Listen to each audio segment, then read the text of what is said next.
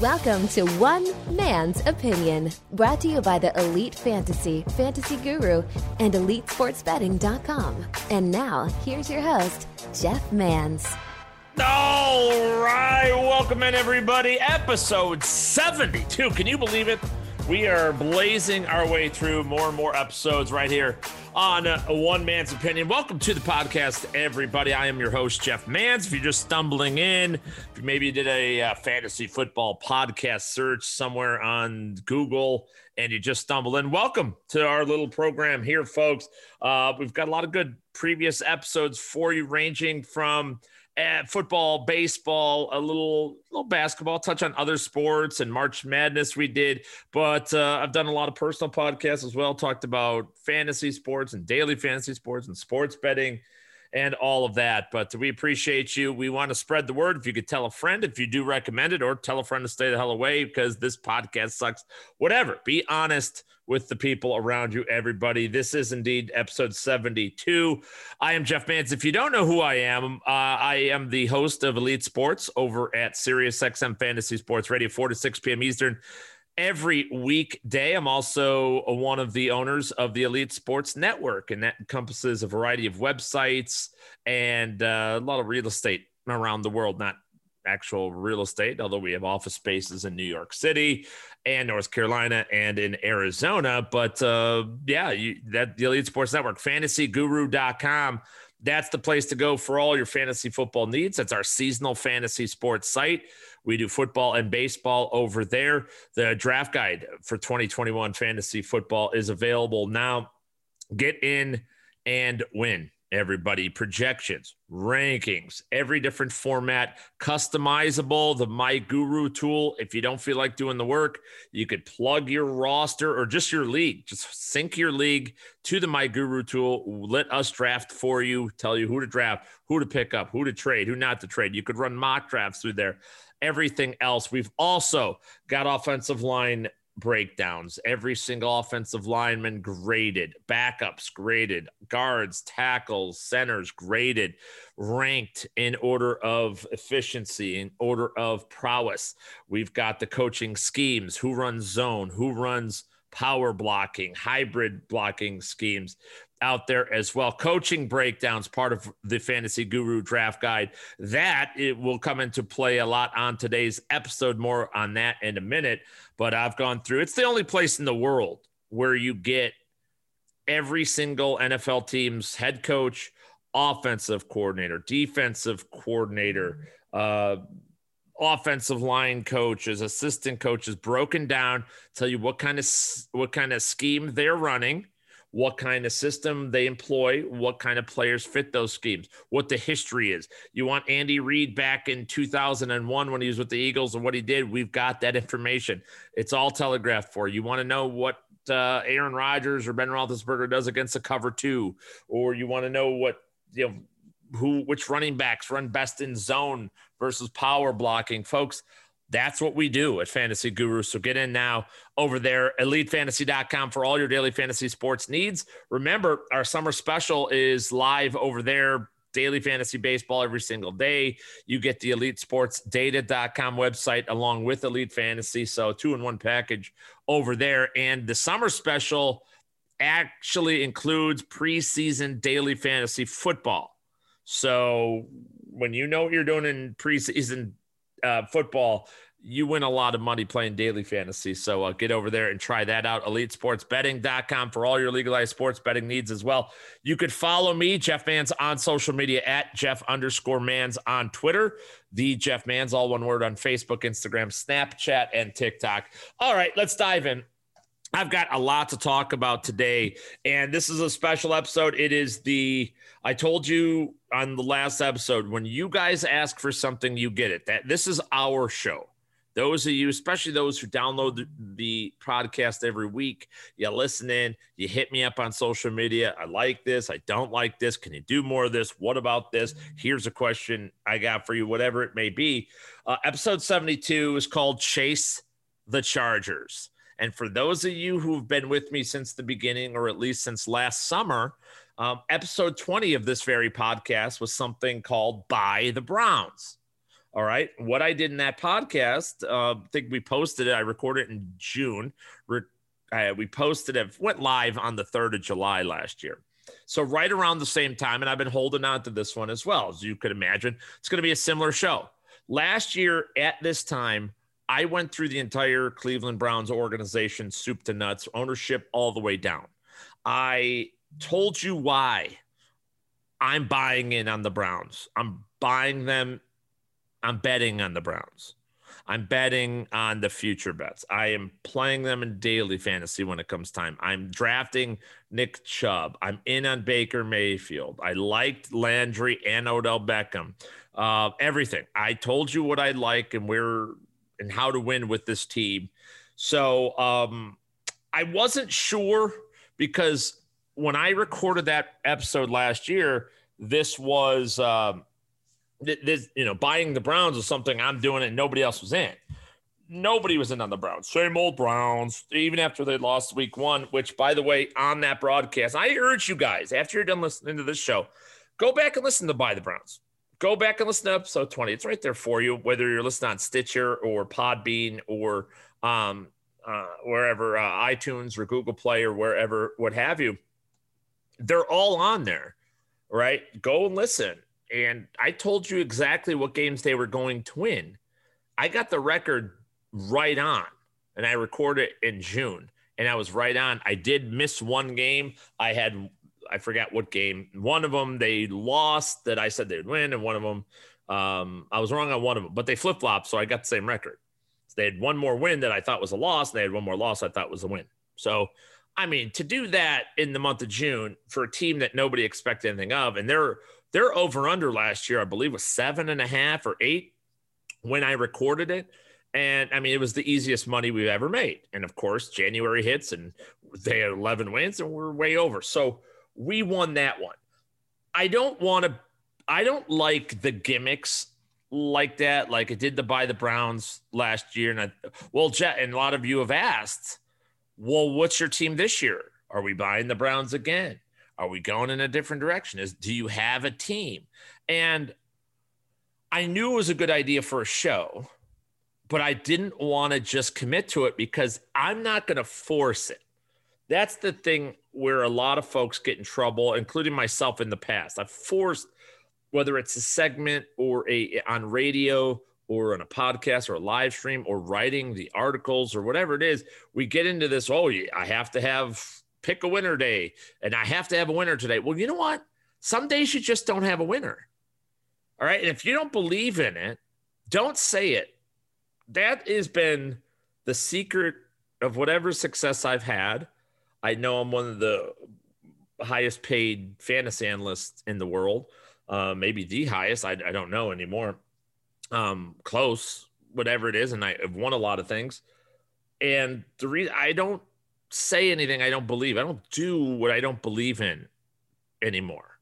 Now, sometimes you have to do certain things. Sure. Do I sell out? Yeah, I'm sure I do at times. Do paid reads because Sirius does them or whatever. And maybe I believe in it, maybe I don't. Although I fight with them quite a bit. I don't. There's been a couple of instances on Sirius XM, even on this podcast. We've had sponsors on this podcast over the last year and a half. I've taken a couple of them. I've turned majority of them down. I think we've had 5 offers, 6 offers, something like that. Different companies, reputable, good mainstream companies that, you know what? We've only had one I think Stat Hero was the only one I accepted. I don't think we've done another on the podcast. I didn't do any others. I just don't believe in that shit. And quite honestly, I wouldn't do this one if I didn't believe in the Los Angeles Chargers as well. And that's indeed what this show is. It's Chase the Chargers. I'm buying in. I'm in on the LA Chargers. This team is freaking good, real good. And everything I've done, the exhaustive amounts of research that's went into the projections and rankings, coaching breakdowns, offensive line, skill position player, every single evaluation I've done, this team has hit it on the head. All right. So that's why we are in, and they're getting my endorsement in 2021, the LA Chargers. It's a tough division. There's no doubt about it. Anytime you have to play the Kansas City Chiefs twice, that's going to take some doing. The Broncos, pretty freaking good team too. That's a team that could turn it all around. All right. The Raiders, no, I don't believe in them very much. All right. They're not bad, well coached, some talent, but I don't buy it. I'm chasing the Chargers. And so let's get into it. All right. It all goes back to Dean Spanos and the owner of the Spanos family of the LA Chargers. Now, I need to get something off the chest right away. I'm absolutely repulsed and hate that they moved this team from San Diego. I think the fans of San Diego that have supported this team for so many years in the Dan Fouts powder blue era with Charlie Joyner and guys like that, and even all the way through Marty Schottenheimer and LaDainian Tomlinson and Norv Turner and Phillip Rivers, everybody associated with San Diego Chargers deserve better. They moved to LA. Not something I support or endorse. They sold out. Fine. That is what it is, and we could not like that for sure. But we can't deny the fact that this team is ready to challenge for a Super Bowl and challenge for a title in 2021. The Spanos, what I like about happened here is Dean Spanos, the owner of the team, has actually given up control to his sons, Michael and AG, I believe. So those two, John also is the president of football operations, family atmosphere. These aren't the typical sons where they believe they have a lot of ideas on marketing and making money. Okay, fine. That's what has to be done. But they are not effing around with the organization, with the on the field. They're not Jerry Jones in this. They're not talking about what offense should be ran and this and that, right? That's not what they're doing. In fact, what I like about the younger Spanos family is they're very cutting edge. A lot more analytics being used in the front office, right? A lot more intricate, small school player evaluations. Okay, that cannot be discredited either. You could tell when organizations do this. When organizations draft all SEC guys or all Big Ten guys, fans, we may be fooled by it, tricked by it. Well, that's a smart way to go. Yeah, it is if that's who you settle on and that's the best players available, sure. But when you do your job, just as for me personally and our team at Fantasy Guru and Elite Fantasy, our job is not just to – our job isn't to just go for all the high obvious players. I love Kyle Pitts. I know some of our competitors, their whole offseason is, Kyle Pitts. Okay, it's such a small part of all these rookies that are coming in. And if you're not looking at second, third, fourth, fifth round picks, I think you're doing yourself a great disservice. So that's another thing that the Chargers have done pretty well. Okay, they're scouring the earth. They people like Kevin Kelly and JoJo Wooden and Dennis Abraham. These are guys that are going out and evaluating talent everywhere. All right, they're going overseas. They're going to, like I said, Division II, Division III to find and uncover talent. I like that. I like the way the front office is at right now. Their general manager. Oh, by the way, I should mention is Tom Telesco. That's their GM. I should mention I chipped my tooth.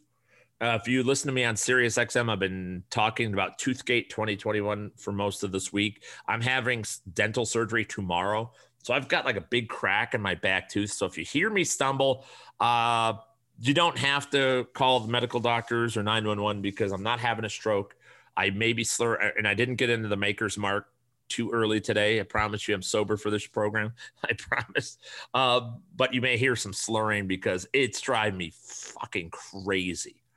This just chipped tooth is driving me nuts. So there you go. Tom Telesco, let's talk about him because I have made a very big push the last couple of years, but I really did it for our NFL draft stuff and this year in the coaching breakdowns to take looks at the front offices.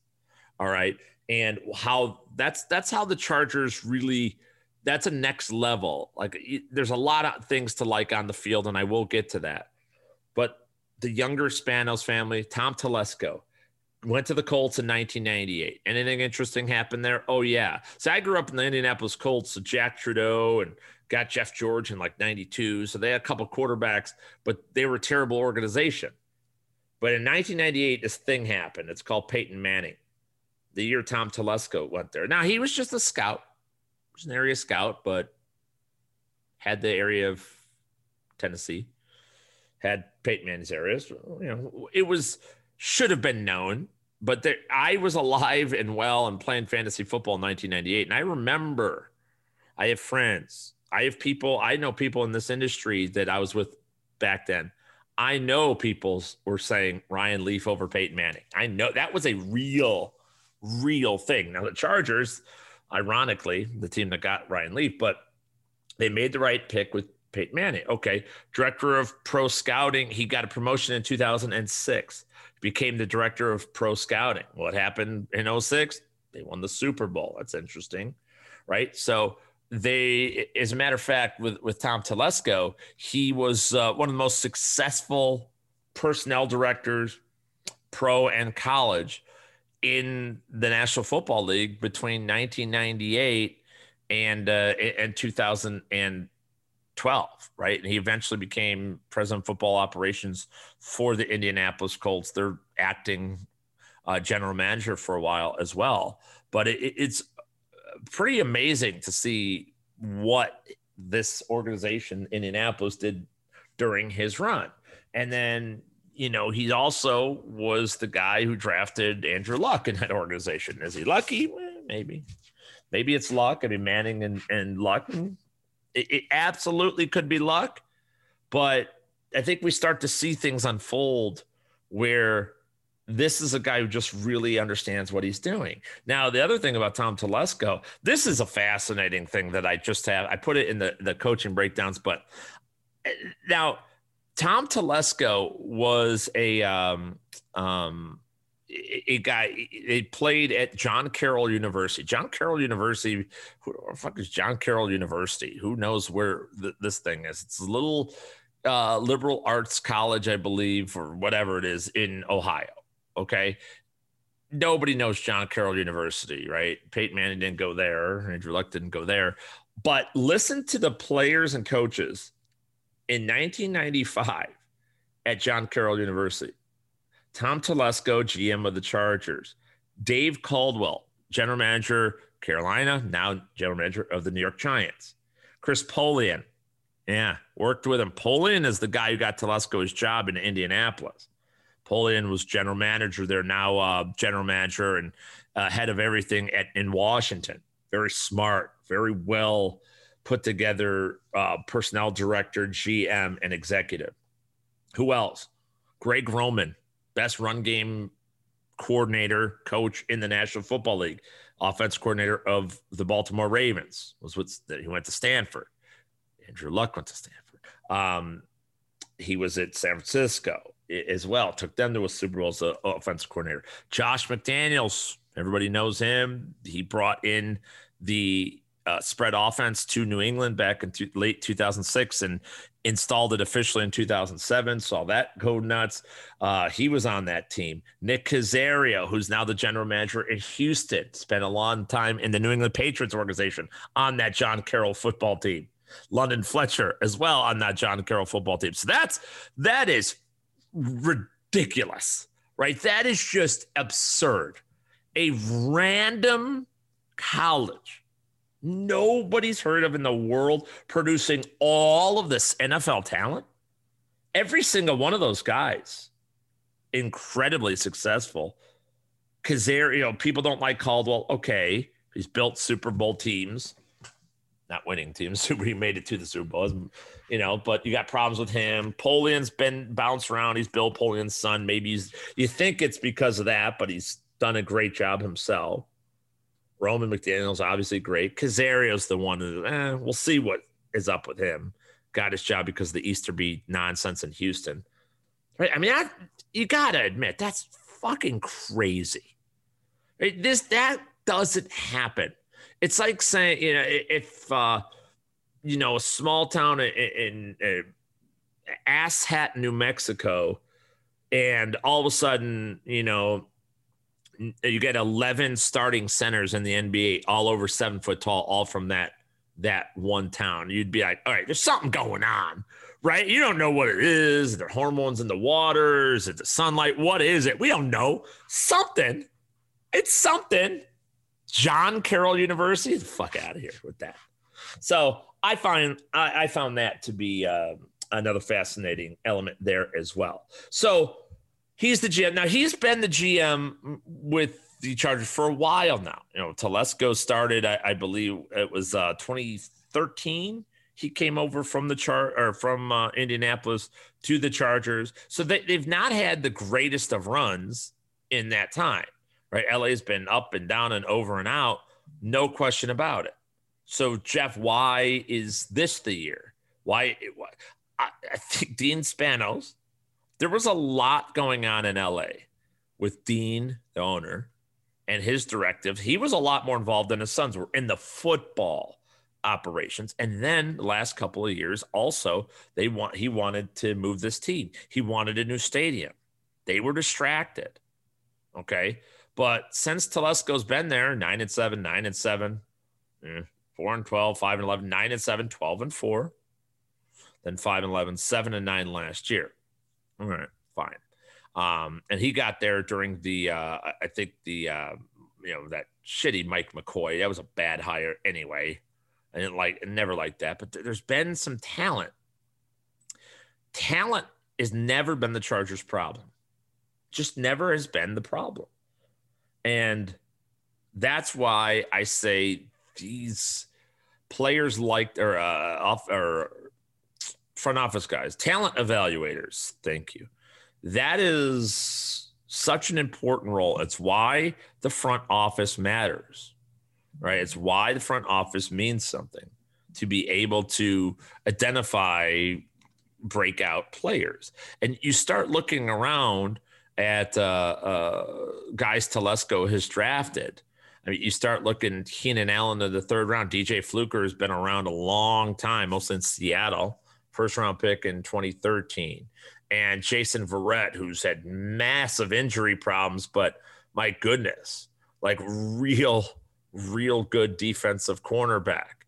Denzel Perriman, one of the best inside linebackers for years. Melvin Gordon, a longtime running back. And Hunter Henry, and obviously guys like Joey Bosa and Mike Williams and Desmond King and Sam Tevy, and Derwin James has not proven it yet.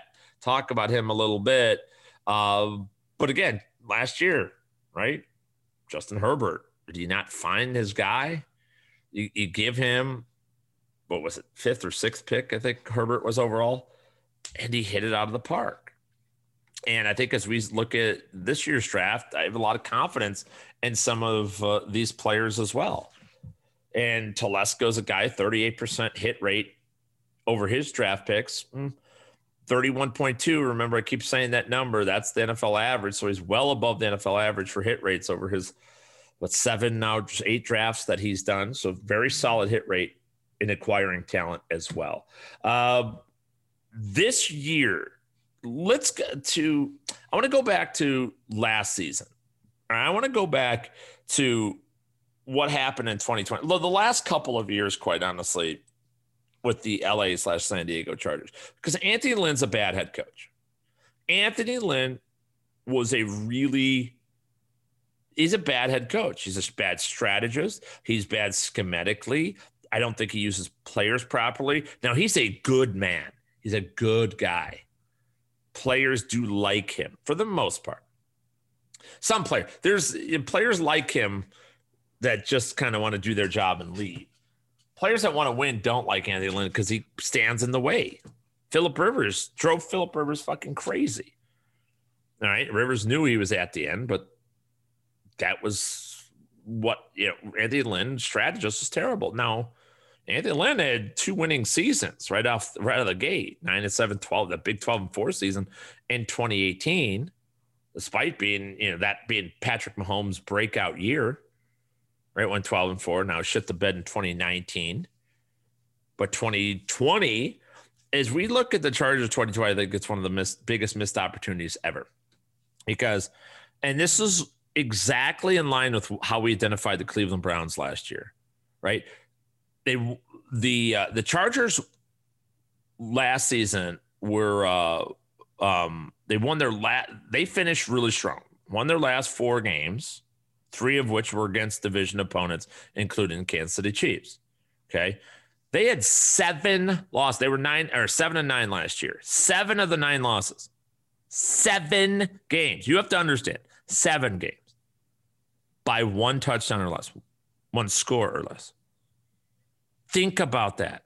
Including their first loss to the Chiefs in week 2, overtime loss, which they mismanaged that game in Justin Herbert's first career start. They had that fucking game dead to rights, folks. Dead to rights. We're up 14-6 at halftime, up 20-17 with 2 minutes remaining in the freaking game. Okay. But again, mismanaged, didn't waste the clock, gave Patrick Mahomes over 2 minutes to get down in time for game-tying field goal. Idiotic. Lost that game. Lost against the Panthers by 5. Lost against the Buccaneers, the world champion Buccaneers. On the road in Tampa Bay and Tom Brady, 38-31 with Herbert's 3rd start of his career. Another game they had to lead and mismanaged. Lost to the Saints in New Orleans in overtime, I believe that game was, by a single field goal. Another one that they had leads in all the way through, right? Including 27-20 with 3 minutes remaining. Right? I mean, absolutely impossible to have lost that game, and they mismanaged the clock in overtime. Anthony Lynn is a terrible head coach. Terrible. And for fantasy purposes, all fantasy football people, he's bad. He's terrible. For the Lions, it's going to be terrible. For the running game, he wants to run the ball, good volume, but he's going to split everything up. That's what he did last year. And remember last year, this gets lost, but he didn't even after Justin Herbert goes out and balls out, he comes back and tries to play Tyrod Taylor. Remember that shit? He was going to start Tyrod Taylor until he got hurt again. That's bananas. That was bananas to not be able to identify that. Once you broke the seal on Justin Herbert, just let it go. Let it freaking go. But no. So that's just unbelievable to me. So you lose 7 games by 1 score or less. That just screams bad coaching. They're 18th in points, 9th in total yards, 4th in turnovers with a rookie quarterback. What? And their offensive line was bad. 30th in pass blocking, according to PFF, 32nd, dead last in run blocking, 29th in adjusted line yards, 16th in sacks, 12th in adjusted sack percentage. What kudos to Herbert for not taking that many sacks when his offensive line was a swinging gate. Now, they had some injuries last year as well, but the offense played pretty damn well. 6th in passing yards, 10th in passing touchdowns, 5th in attempts. 9th in rushing attempts. This is remember, Anthony Lynn is our hero. Anthony Lynn is the hero of the running back to some people. Okay, remember that. 9th in rushing attempts, but 18th in yards, 27th in rushing touchdowns. That's impossible. Austin Eckler was hurt for a good portion of that, but we remember Kalen Ballage. Remember Josh Kelly. He couldn't. Troy Maine Pope had 1 game. He would never stick with a guy. Unfathomable. Just fucking terrible for Anthony Lynn. Okay? Still, this team closed out with an absolute bang. An absolute bang. Beat up the Raiders, Broncos, Chiefs, Falcons, but they beat them all. They closed out very, very well. And it's a team that's pointing in the right directions because it's just loaded with talent. But Anthony Lynn is gone. So that's the next part of this. Tom Telesco, I think we've identified he's able to bring in the talent. You guys can do it on your own. Just go look over the depth chart. I'll get to it later on, but it's stacked with talent. Come on. And if you paid attention this offseason, they loaded up with more. So they're in a good spot there. they went out and brought in Brandon Staley as the head coach. Okay, Brandon Staley is he's a young kid. He is a guy that was he's the defensive coordinator of the LA Rams. So he's just moving across the city for this in the same stadium. So it's not really a big move because they share everything. But Brandon Staley is the new head coach. He is a super young, not very experienced guy. You may wonder what the hell. He's had one of the most meteoric rises of any head coach in the National Football League maybe ever, because this guy went from being by the way, so I do want to point out one other thing. John Carroll University, remember we talked about that before? In 2000, that was 1995 that I went for Tom Telesco. Well, it's like, this is like the friggin' what's that stuff with the triangle? Everybody, the Illuminati. This is like the fucking Illuminati shit, because he was a defense coordinator and secondary coach at John Carroll University back in 2013 through 2015, or through 2016. I'm sorry. I mean, this is a random fucking school out of nowhere, right? Again, how is this possible? But it is. He got a job as the Chicago Bears outside linebacker coach with Vic Fangio. He's a big fan of him. Carroll, he was doing good things at John Carroll University as far as with linebackers and specifically in coverage with Staley. Vic Fangio catches his eye, coaches with them a couple of years. He follows Fangio to Denver for a year. The Rams then hire him as offensive coordinator. Well, why the hell? Why? How in the world, 3 years after being at a Division III school, is this guy getting a defense coordinator job with Sean McVay in Los Angeles? Well, the reason he got that job is because Sean McVay gets his ass handed to him by Vic Fangio. Right? Vic Fangio beats his ass. The Rams could not beat the Bears and Fangio was there. Rams not good against the Broncos. And if they do, he holds the offense very, very well. He holds it down. So, that's where Brandon Staley comes from. 38 years old. Just how he caught the eye of Vic Fangio is something that is beyond comprehension realistically. But it's amazing. Anyway, what happens with Staley then? He goes to Los Angeles. Think, okay, he's overwhelmed. He's taken over Wade Phillips, a legendary defensive mind, big 3-4 guy in LA as well. And he's got a couple of pieces, granted Aaron Donald and Jalen Ramsey, but what he ends up doing and why everybody's on Brandon Staley, and there's some young defensive coordinators around the National Football League that, Jonathan Gannon in Philadelphia, Ulbrich from the Jets. He's with Robert Saleh, right? They're doing a lot of innovative things.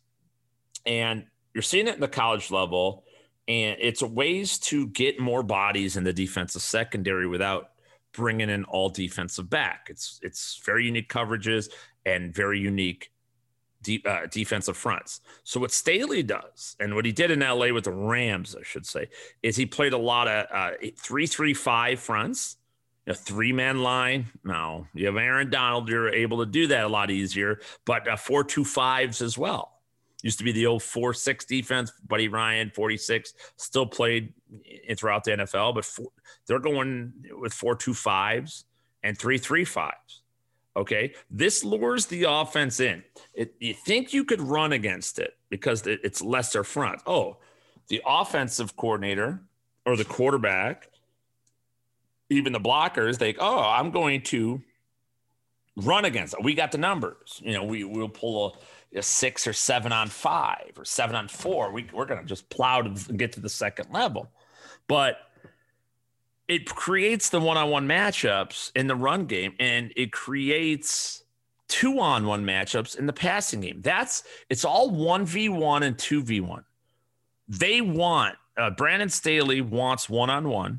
in the run game. They fill the gaps and fill their space as necessary. They scout and they plan on the areas of the field which the offense runs. So they play their defense, even though they want one-on-one. They want to be even up front with an advantage in the back. Okay.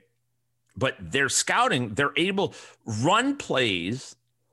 And it's brilliant because running plays are very direct. You know where the ball's going. You know roughly the angle, the part of the field that is being attacked. In a passing play, you don't.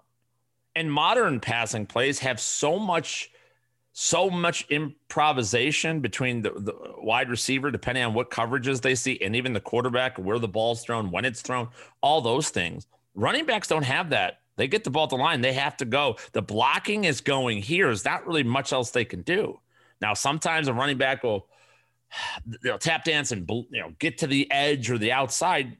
Sure, those Barry Sanders plays, but that doesn't happen very much. So this scheme is pretty brilliant. It's very smart. Okay, and it took me a lot to understand. I haven't grasped this until this year. I knew about the defensive fronts that he was doing, but I didn't know why. And it took me this entire offseason really to understand it. So that's what Staley does, and he's going to bring that to LA with the Chargers. Okay? So everything that's done is based on one-on-one up front and two-on-one in the back. So you need versatility for this, and that comes in the linebackers and safeties, and it's no different than other places around the NFL. Everybody wants versatility with linebackers and safeties. Safeties have to be able to play the run. Linebackers have to be able to cover. But you also want guys that come off the edge or through the middle to eat it up. Well, I'll tell you this. When I lined up the Rams versus the Chargers defense is better almost every step of the way. The Rams have Aaron Donald. The Rams have a shutdown absolute guarantee in Jalen Ramsey. Okay, they have those things. Other than that, Leonard Floyd was great for the Rams last year. He was huge in that defense last year. He was a big part of Brandon Staley in that number one, being able to be versatile, play with his hand on the ground if they needed 4 men up front, or play the linebacker position, drop back into coverage, whether it be on a tight end or a running back coming out of the backfield. It's huge. Well, they've got this in LA, right? They have Kenneth Murray drafted last year that really just didn't quite fit in what they were doing. They've got Jerry Tillery, who was a first-round pick 2 years ago, that it's a bad comparison.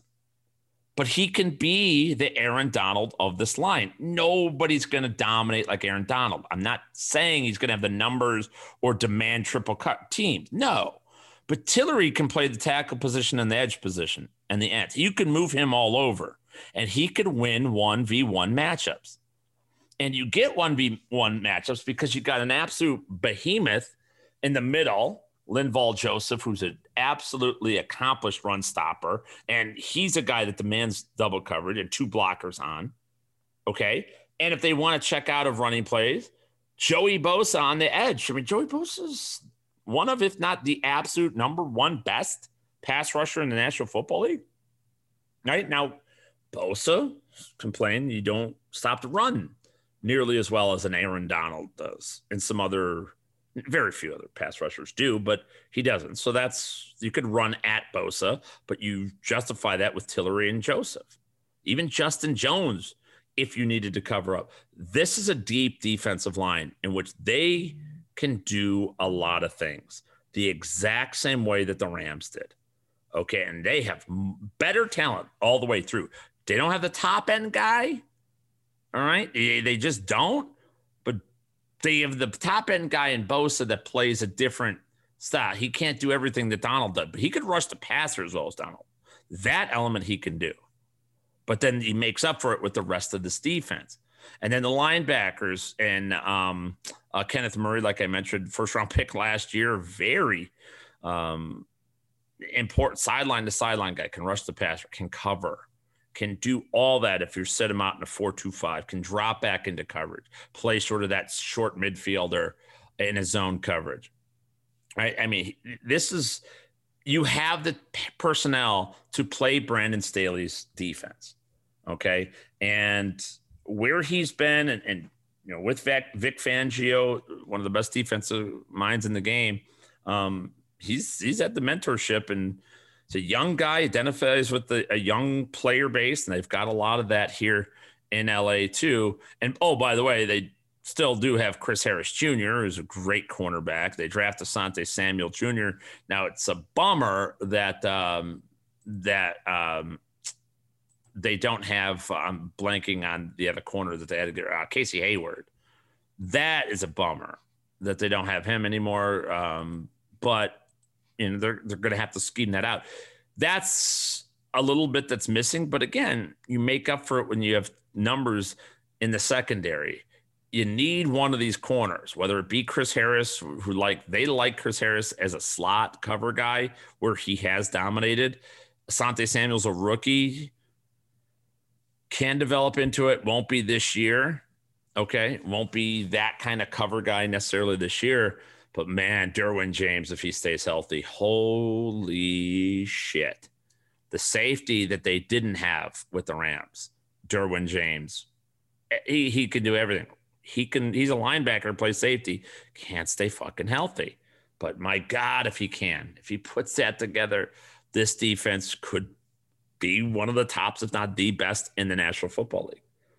And staying with that side of the ball, that's sort of my entire feeling here when you talk about they brought in Ronaldo Hill. Ronaldo Hill, former defensive cornerback himself, was the safety or secondary coach with Vic Fangio last year. So he knows the system, knows the scheme very well. Spent the last 4 or 5 years as a defensive backs coach, was in Pittsburgh, got them coached up, was with Miami, got them coached up, and spent the last 2 years in Denver. So, Staley's going to call the defensive plays. It's going to be Hill's job to mostly coach these guys up. And when you've got young corners like Derwin James, Asante Samuel, Chris Harris is older now, but you got Mark Webb, who was a 7th rounder, and Dante Vaughn and Michael Davis, who's worked his way up from undrafted free agent to decent corner. Now, I've attacked him in DFS before. He is susceptible to long ball, but that's where having a coach like Ronaldo Hill comes into play. And they're going to play a ton of 2 high safeties with Derwin James playing that quarterback spot of the backfield. All right. It's different than what Gus Bradley has done. So it's going to surprise some of their opponents. It's going to, they're not going to be used to it. They're going to play a lot more man-to-man as well, and bring a safety and linebacker up to shrink those passing windows. It's an evolving defense. It changes on almost a play-by-play basis, and definitely on a week-by-week basis. But they've got the weaponry here to stop the run, to cover very, very well, to rush the quarterback extremely well. This is going to be a defense that will take even the Kansas City Chiefs, even the best of NFL offenses, out of their comfort zone, which is really all you can ask. Now let's talk about the offensive side of the ball. If you stuck with me through the defensive breakdown, let's get to the freaking offense, because this is the most exciting part of all of it, quite frankly. And that is that's Joe Lombardi coming over from New Orleans. Now, so another fascinating thing, if you don't believe in the Illuminati yet, maybe you will. When Staley was a few years ago, Staley was out there for it was a Mercyhurst College, I think it was, right? He was in Mercyhurst College. He was the quarterback of that football team, a shitty 2-8 team. Brandon Staley sucked, right? But he was their quarterback. Offensive coordinator of that football team at Mercyhurst University that went 2-8, Joe Lombardi. These two know each other very well. It's a good relationship there. And I think it was back in 2005 they were together there. So that's a really good connection. And it's not as random as people think of they just went out and hired the New Orleans Saints guy. In fact, Lombardi has already been away from New Orleans. He's been in New Orleans most of his life, at least his coaching career. So he's had that going for him. But he stepped away to go to Detroit for a couple of years. They were 9-7 one year, and one of the best Detroit teams of the last decade. But that those offenses definitely didn't pop. But he's been with the Saints, and he's been with Sean Payton, Drew Brees since 2007, essentially outside of 2014 and 15 when he was in Detroit. And those Detroit teams is what I really looked at, and I loved what I saw. I really like what I saw, and I didn't notice it during those years. I wasn't really a buying into the Lions guy or buying into Lombardi. I went back through my notes and looked at it. Wasn't the greatest. I didn't see anything out of the ordinary. Felt that he needed more Sean Payton, but I think he's learned a lot in the 8 years he's been back with New Orleans Saints, and I think he's ready to step out on his own, and he's going to have full control of the offense. Now in Detroit, Jim Caldwell, conservative AF, he wanted them to run the ball. So as much as Lombardi was trying to innovate and spread things out and get into spacing, Caldwell wasn't having it. Here in LA, it's a better fit. He knows the head coach very, very well. And he has complete and utter control of the offense. Lombardi indeed is bringing the New Orleans Saints offense here to LA. So good sign, good things all told. Bringing New Orleans with what that means is that it's going to be a West Coast style. All right, going to have the outside zone rushing scheme as the foundation. That's something that Lombardi wants to run. It's something that they think obviously it works. The success level is just outstanding and amazing. So they're going to be running the ball in that outside zone style, which is really great for a running back like Austin Eckler with that kind of lateral ability, pure quickness to get one step and then go. That's it. It fits Austin Eckler superbly. If you said you have out Kyle Shanahan, I bet you if Kyle Shanahan himself, any coach around the outside zone scheme, you could have your pick of running backs in the NFL.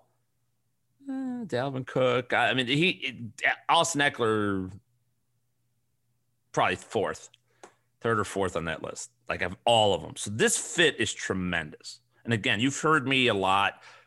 You know I'm into Eckler. You probably didn't know I'm this into the LA Chargers, but I am. So, the running game is going to be very important. Running backs play huge roles in this offense, both the run and the passing game. All right, Eckler is going to play the role of Alvin Kamara. And what better spot is there for fantasy football purposes? Lombardi's offenses in Detroit featured in 2014, he had the most, and in 2015, he had the third most targets to running back in the league those 2 years. Remember Theo Riddick? Remember how random fucking Theo Riddick was? Remember Joik Belford, like a period of 5 weeks before he got hurt? Yeah, that's Joe Lombardi. That's why we were into it. See, this is the stuff when you follow the lineage, follow the bloodlines, follow these coaches, where they go, know the playbook. You start realizing, shit, Theo Riddick wasn't a thing. No, it didn't matter. He was just there for when Lombardi was there. Check downs. Matt Stafford, everyone's talking Matt Stafford going to LA. He likes to air it out, the deep ball.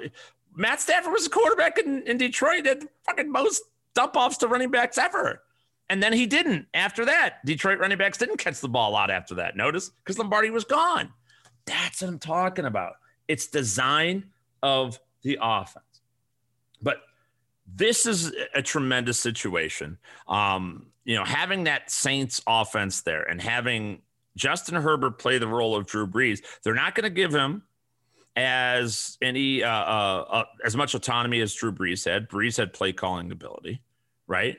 They would call the play and Brees had override ability. They're not going to necessarily do that, but Lombardi has already brought in Drew Brees. Brees has been working with Justin Herbert this offseason. Low-key, there's not published reports, not a big article about it, right? There's nothing like that, but they've been working together.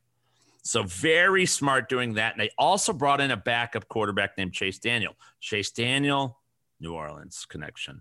He was in that offense for years. He knows it inside and out.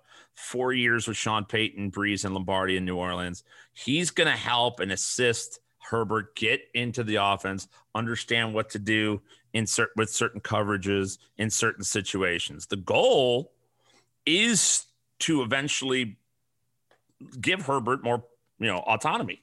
Lombardi's all about it. So is Staley. Staley stays out of it. He's not even part of this. It's all Joe Lombardi. And I think this is a great thing because Lombardi's ready and he's got the horses around him. So all of these spots is really good. The other element here, I mentioned the running backs, all that, and let's get into the personnel now. Okay. So the defense is in as good as hands as it can be with a young, innovative guy, a very good teacher, a defense coordinator, Ronaldo Hill. Joe Lombardi, who it's his time. He has spent years being a quarterback coach, an apprentice here in New Orleans. He had his time in Detroit. Offenses were good in Detroit, was not the problem, and had a winning season his first year there. But, bad start in 2015, and it all went downhill, went back to New Orleans, and he's had the best team in football for years. Certainly wasn't him calling the plays to Taysom Hill and Tommy Lee Lewis. So this situation, they're in really, really good shape.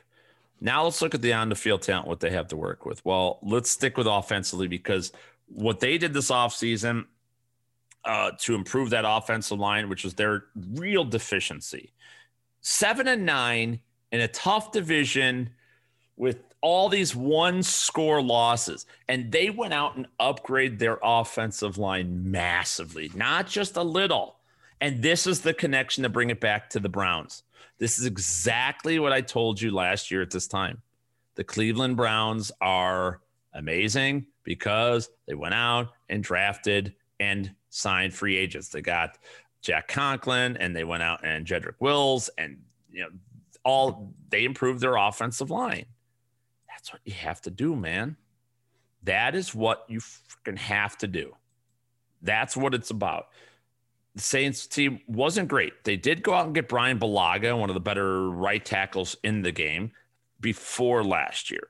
He was protecting the face side of Aaron Rodgers up until last year, including the 13-3 season 2 years ago. Balaga's an all-pro right tackle. Okay.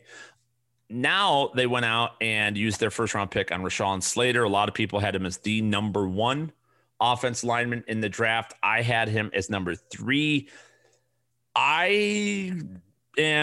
Slater's going to be very good. My knock on him going into the draft was, does he play inside or does he play tackle? I don't know if he has the length to stick at tackle. That it remains to be seen. They think so, but at the very worst, he's going to be an all-pro left guard because he does have a guard's body. He's a bulldozer. He's just a bully, and you love to see it. So if that's what happens there, I'm okay with it. It's not a loss of a draft pick at all. So that you get him. They go on and get Corey Linsley. Corey Linsley was one of the best centers in the National Football League a year ago for the Green Bay Packers. Another guy. He was number 1 in run blocking and number 4 in pass blocking amongst all NFL centers last year, according to Pro Football Focus. Okay, so right away, that's pretty damn good. And then they did another upgrade and went out and got Matt Filer from Pittsburgh Steelers. Now, I've talked a lot about the Steelers getting decimated and losing all their offensive linemen. Well, where did those offensive linemen go? Filer's a player that is just always shows up, always plays very, very strong, always is at the top of the leaderboards when you look up from it. From his right guard position. And that's where he's going to play here in LA. Going to play the right guard. Very, very good pass blocker. He's adequate, better pass blocker necessarily than run blocker, which you'd like the opposite on the interior, but he's a major upgrade of what they had last year. So now, you're talking 3/5 of an offensive line, and they didn't lose anybody. Scott Quisenberry is still here. He has started at guard and center for them. He's going to be a perfect depth play. They get Brendan James, a 5th-round pick that I do like. I had a higher grade on. He is actually, I think, 11th on my board out of was he Big Ten? I know he's Big Ten. He played against Slater. Nebraska. He was at Nebraska. That's where he was. A 5th-rounder there. Trey Pipkins, who has started at tackle, unfortunately for them. So the depth is here too, which is just tremendous. So they got the depth. They did lose Hunter Henry this offseason, but they get Jared Cook. Jared Cook played with Lombardi. He knows the offense in New Orleans. 32 years old. It feels like he's a lot older than that. He's not as good as Hunter Henry. They went Trey McKitty in the 3rd round of this draft. I like Donald Parham from a pass catching standpoint. I think that's another real weapon, specifically in the red zone for Justin Herbert. So you got that element there as well. Otherwise, everything else is back here. Keenan Allen, one of the best route runners, surest hands in the National Football League. Mike Williams, one of the biggest, strongest, physically imposing wide receivers. And Mike Williams, it should be noted, he's going to play the X in this offense. It's the Michael Thomas role. So a lot more targets from Mike Williams. Mike has been a downfield and red zone option only for whatever reason. A lot of that has to do with the shortcomings of Phillip Rivers. Okay. But, and the offense that they've run here, whether, Ken Wisenhunt and Shane Steichen, who, by the way, is now Philadelphia Eagles offensive coordinator. He was the coordinator in LA last year, just an FYI. So Mike Williams is there. They get Josh Palmer. They have Guyton, who's the downfield threat that showed a lot. Joe Reed, who had a good little training camp last year as a 5th-round pick in 2020 as well. So wide receiver depth is absolutely here. It's better than it was. They have more depth here than in New Orleans, that's for sure. And then the running backs. Eckler is a stud. Austin Eckler is a guy in this outside zone running scheme, one of the best running systems of football with an improved line. The pass catching ability is absolutely outworldly. I've talked about it in last year, the first game when Eckler and Herbert were really on their first game on the same field together after Eckler came back from injury. It was a 16 target game. And this guy averaged 8+ targets with Justin Herbert under center last year. So, I mean, that's pretty amazing. 11 catches in that game as well. Had 11 target, 11 catch game against Carolina before that with Justin Herbert. His targets were amazing. 11, and then he got hurt. So 16, 9, 9, 4, 3, and 7 targets from Justin Herbert. Again, Lombardi, this is the design of the offense. He's going to catch a ton of passes. Now, folks are like, well, he's not going to get the goal line carries. That was Anthony Lynn. I urge everybody to go back and watch Hard Knocks last year. There was a one of the episodes, I think it was like episode 3 or 4, where the Chargers running backs did the goal line drill. How to get in. Just know, got to get in against a full defense. 1 on 11. And Austin Eckler was leaping over everybody. And it was just amazing. The whole team was rallying. It was unbelievable seeing this guy leap over people. So he can get in an end zone. He's their most accomplished red zone weapon or goal line weapon. You got to buy into Austin Eckler. If you don't chase the Chargers, if you don't chase Eckler, you're dead to me, everybody. So, those are the reasons to be really excited about this team. I even mentioned Chase Daniels, the backup. You even have that. Then let's focus on the most important position on the field, and that is the quarterback. You get all these changes, all these positive changes. Offensive line, coordinator, that's Hall of Fame quarterback, offensive coordinator with a ton of a track record and history, familiar with the head coach, total trust of the head coach, total trust of the organization, right? The entire organization is now on the same page. This all ties together. This creates good football organizations, good football teams. This is what happens. And then they get successful and they all think then they start fracturing. It's like Guru Elite. This is the same shit. It happens all the time. People get taste of success. They have a winning record, make a playoff run, maybe win a Super Bowl, get to a Super Bowl, and then it cracks up, and then everybody buys in, and it's too fucking late. This is why we're chasing the Chargers now.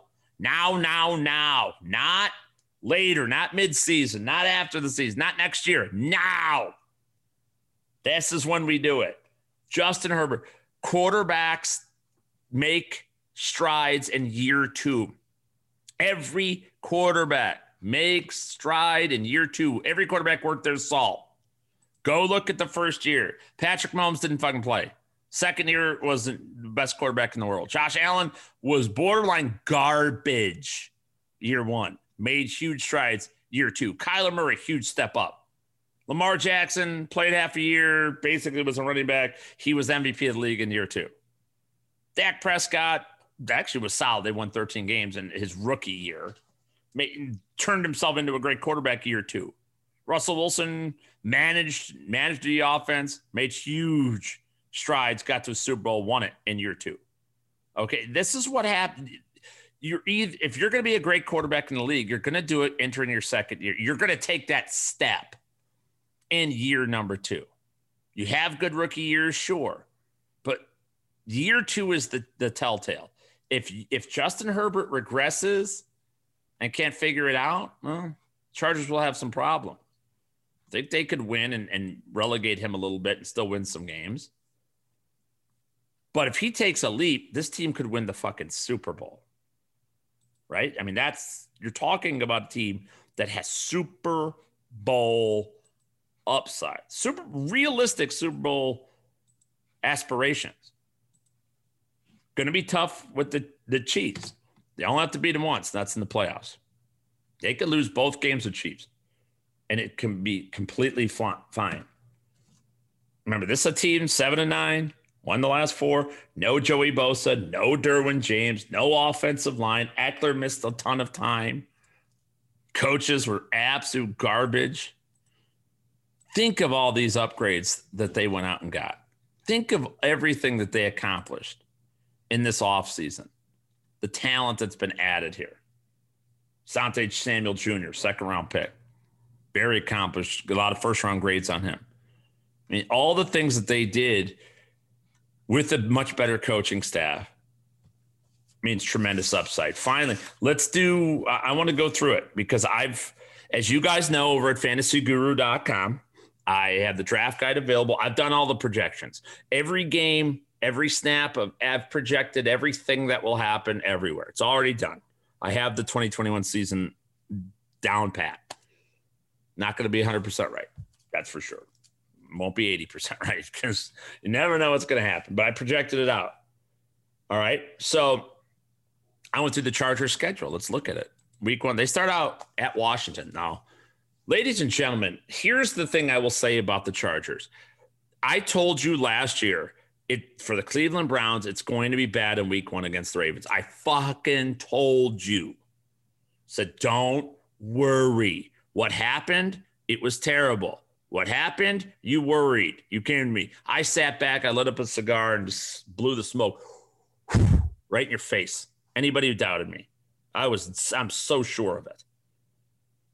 This is a tough matchup. I like Washington. I love what they did. This is going to be one of the best games of week 1 with the Chargers traveling all the way. By the way, how many fucking times Chargers go east all the time? Crazy to me. And they do it like a ton early on in the season. They go out to Baltimore. They have to go out to Washington. They have to go out to Philadelphia. Like, give me a fucking break. So here's what I did. I separated. These are the games that I have as clear wins for the Chargers, clear losses for the Chargers, and then maybe. And sure as shit, I start out with a maybe. I only have 2 maybes on the whole season. I had more with the Browns, I think. Can't remember. I remember the wins are right. At Washington's a maybe in week 1. Week 2, Dallas, they win that game. At home against the Dallas Cowboys. I like the Cowboys. I think Cowboys are improved. But Staley's defense against a good offense, I will take it. And by the way, this Charger offense versus the Cowboy defense, yeah, you take that every single time. So that's a win. Week number 3, they travel to Arrowhead against the Chiefs. That's a loss, easily done. Week 4, at home against the Raiders. That's a win. Week 5, they are at home against the Cleveland Browns. What am I going to do? My baby Browns versus my chappy Chargers. I don't know what's guy call them. KG Chargers. I don't know. Whatever it is. I think Cleveland gets the win. I'm giving Cleveland the win there. I think it's a tough game. That's a game I can't freaking wait, by the way, for that one. That's a 1:00 game too. That should be Sunday Night Football. Dummies. Fucking dummies. I think they lose that game. Oh no. They're 2-2 after 5 weeks with the maybe. 2-2-1. Week 6. At Baltimore. Well, they lose that game. Oh shit. Jeff, what are you talking about? This Charger team get waxed. Fucking waxed. All right, maybe. Off week 7. Here it goes. You ready? It doesn't start yet. Week after the bye, they get New England Patriots. That's a tough game. At home, though. New England have to travel. This is going to be Cam Newton. Will it be Mac Jones by then? If it's Mac Jones, I think the Chargers win this. It's Cam Newton, and they're running hot. This is the other maybe. This is my second maybe of this pile. This one, truth be told, in my official projections, I have them losing the Washington game and winning the New England game. Okay, that's the way I have it, but we're talking fractions below 1 point differential in both games. That's a problem. Now it's when it happens. We've played almost half the season. This is where the Chargers go bananas. This is where they have seismic advantages every step of the way. This is where you stick with your boy. Stay with me. Pad up, saddle up. I got the saddle on the back. You get on. You don't worry about this. I carry you through to week 9. Week 9 at Philadelphia, that's a win. That's an easy win. Minnesota at home in week 10, it's a win. At home against Pittsburgh Steelers, week 11, that's a win. Steelers may finish last in the AFC North. Steelers by then are broken. I don't even think Roethlisberger plays by the end of November. That's a win. At Denver, it's a win. That's in week 12. Week 13 at Cincinnati, it's a win. Week 14 at home against the Giants, it's a win. You hear me, folks? That's 6 straight, baby. 6 straight. Ping, ping, ping, ping, ping. Let's go. And week 15. Okay, reality back. You're at home, still at home, but they got the Chiefs. It's a tough one. That's a loss, of course, right? Losing against the Chiefs. Lost both this year against the Chiefs. No problem. Week 16, fucking layup.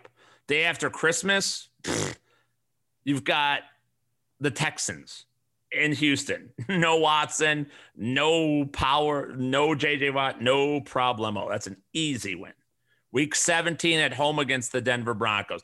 I mentioned I like the Broncos.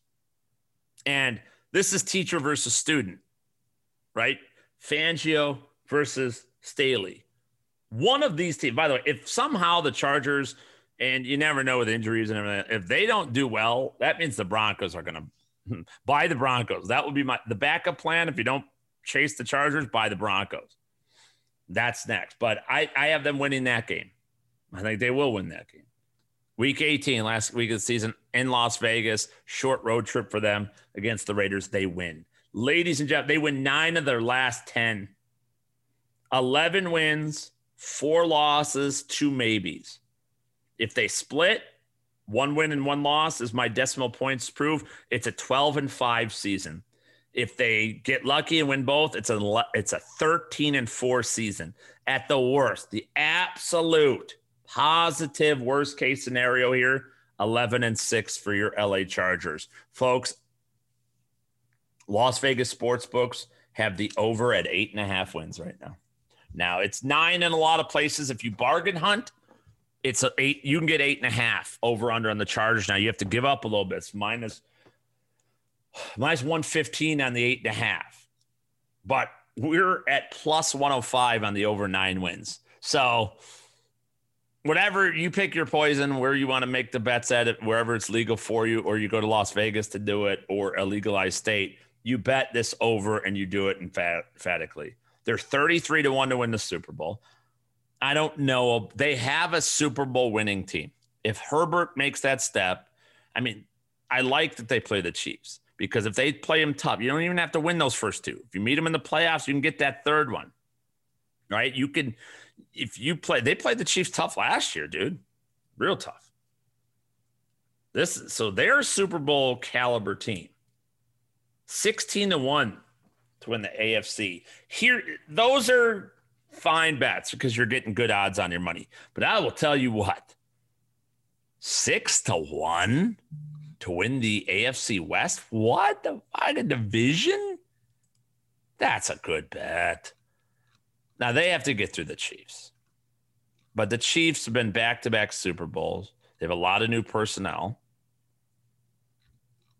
You can't give 6-1 odds here. It's so good. It's just too good. I mean, again, if they go, 11-6 could win the division. That wins divisions every year. If they split and went 12-5, that's a division winning record. Easy for me to say. And again, best case scenario, 13-4, that he wins the division. So that's a great bet. You're getting so much money, so much positive money on that bet. It's worth making. But I love the over. That's the way I would bet it in the future market as well. Oh, one other thing I wanted to bring up when we're talking about Vegas. This has to matter to you. I'm not the guy that will tell you, well, Vegas knows what they're doing all the time, so just go by that. Vegas does know what they're doing. Vegas does all their research. No question about it. They know about umpires in baseball. They know about officials in football and home and away splits. And they know all weather. They know these things. Systems, they know it. They do the work like we do, like I do. Who is the lowest odds to win NFL Coach of the Year? Brandon Staley of the Chargers. 13-1. Lowest? I mean, I don't like those bets. Those are kind of hacky and fooly and whatever. But why is he the odds-on advantage? Well, because Vegas believes in him. Because he's had a lot of success. The lineage is there as a young up-and-comer. And he's got a ton of talent around him. They know something. So if he doesn't win Coach of the Year going 7-10, right, or 8-9, he's not winning Coach of the Year for that shit. But he is if he's going 11-6 or 12-5 or 13-4. He's winning that. He's up there for Coach of the Year. So that is pretty damn telling. That is another reason to chase the Chargers in 2021. All right, folks, now you know I've been through every single step. What questions do you have? Hit me up at Jeff_Mans on Twitter, the Jeff Mans on Facebook, Instagram, Snapchat, and TikTok. I'd love to have this conversation. Come join me in the fantasyguru.com chat room. Again, Draft Guide is available. We have a chat room. I'm in there. Our entire staff, Armando Marsal, Tyler Beaker, Russell Clay, Ray Flowers, Ted Schuster, Vlad Sedler. We're all in there 24 hours a day, 7 days a week. Well, that's not true. Overnights, it's mostly just me. Late nights. But early risers are up there with Tyler and the crew as well in the mornings. But if you just drop us a line, we'll answer your question. We'll help you in draft. If you're in the middle of a draft, we'll help you out. We've got everything you need to dominate. We are the next level of fantasy football.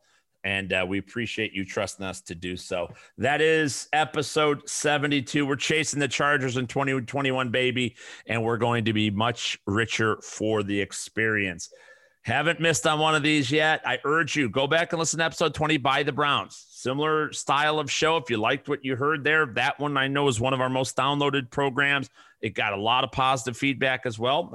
Hopefully you guys enjoyed this one as well. Let me know what you think, though, on social media and everything else. Check us out, elitefantasy.com as well, elitesportsbetting.com over there for all your legalized sports betting needs. That's going to do it for this episode. Chasing the Chargers, baby, all the way to the promised land. I am Jeff Mans. Appreciate you guys downloading, subscribing to this program. Again, tell a friend. We need as many listeners as we possibly can. I would love to crank out more episodes like this. like others, personal ones, football ones, baseball ones, man, I want to do more of these uncensored podcasts.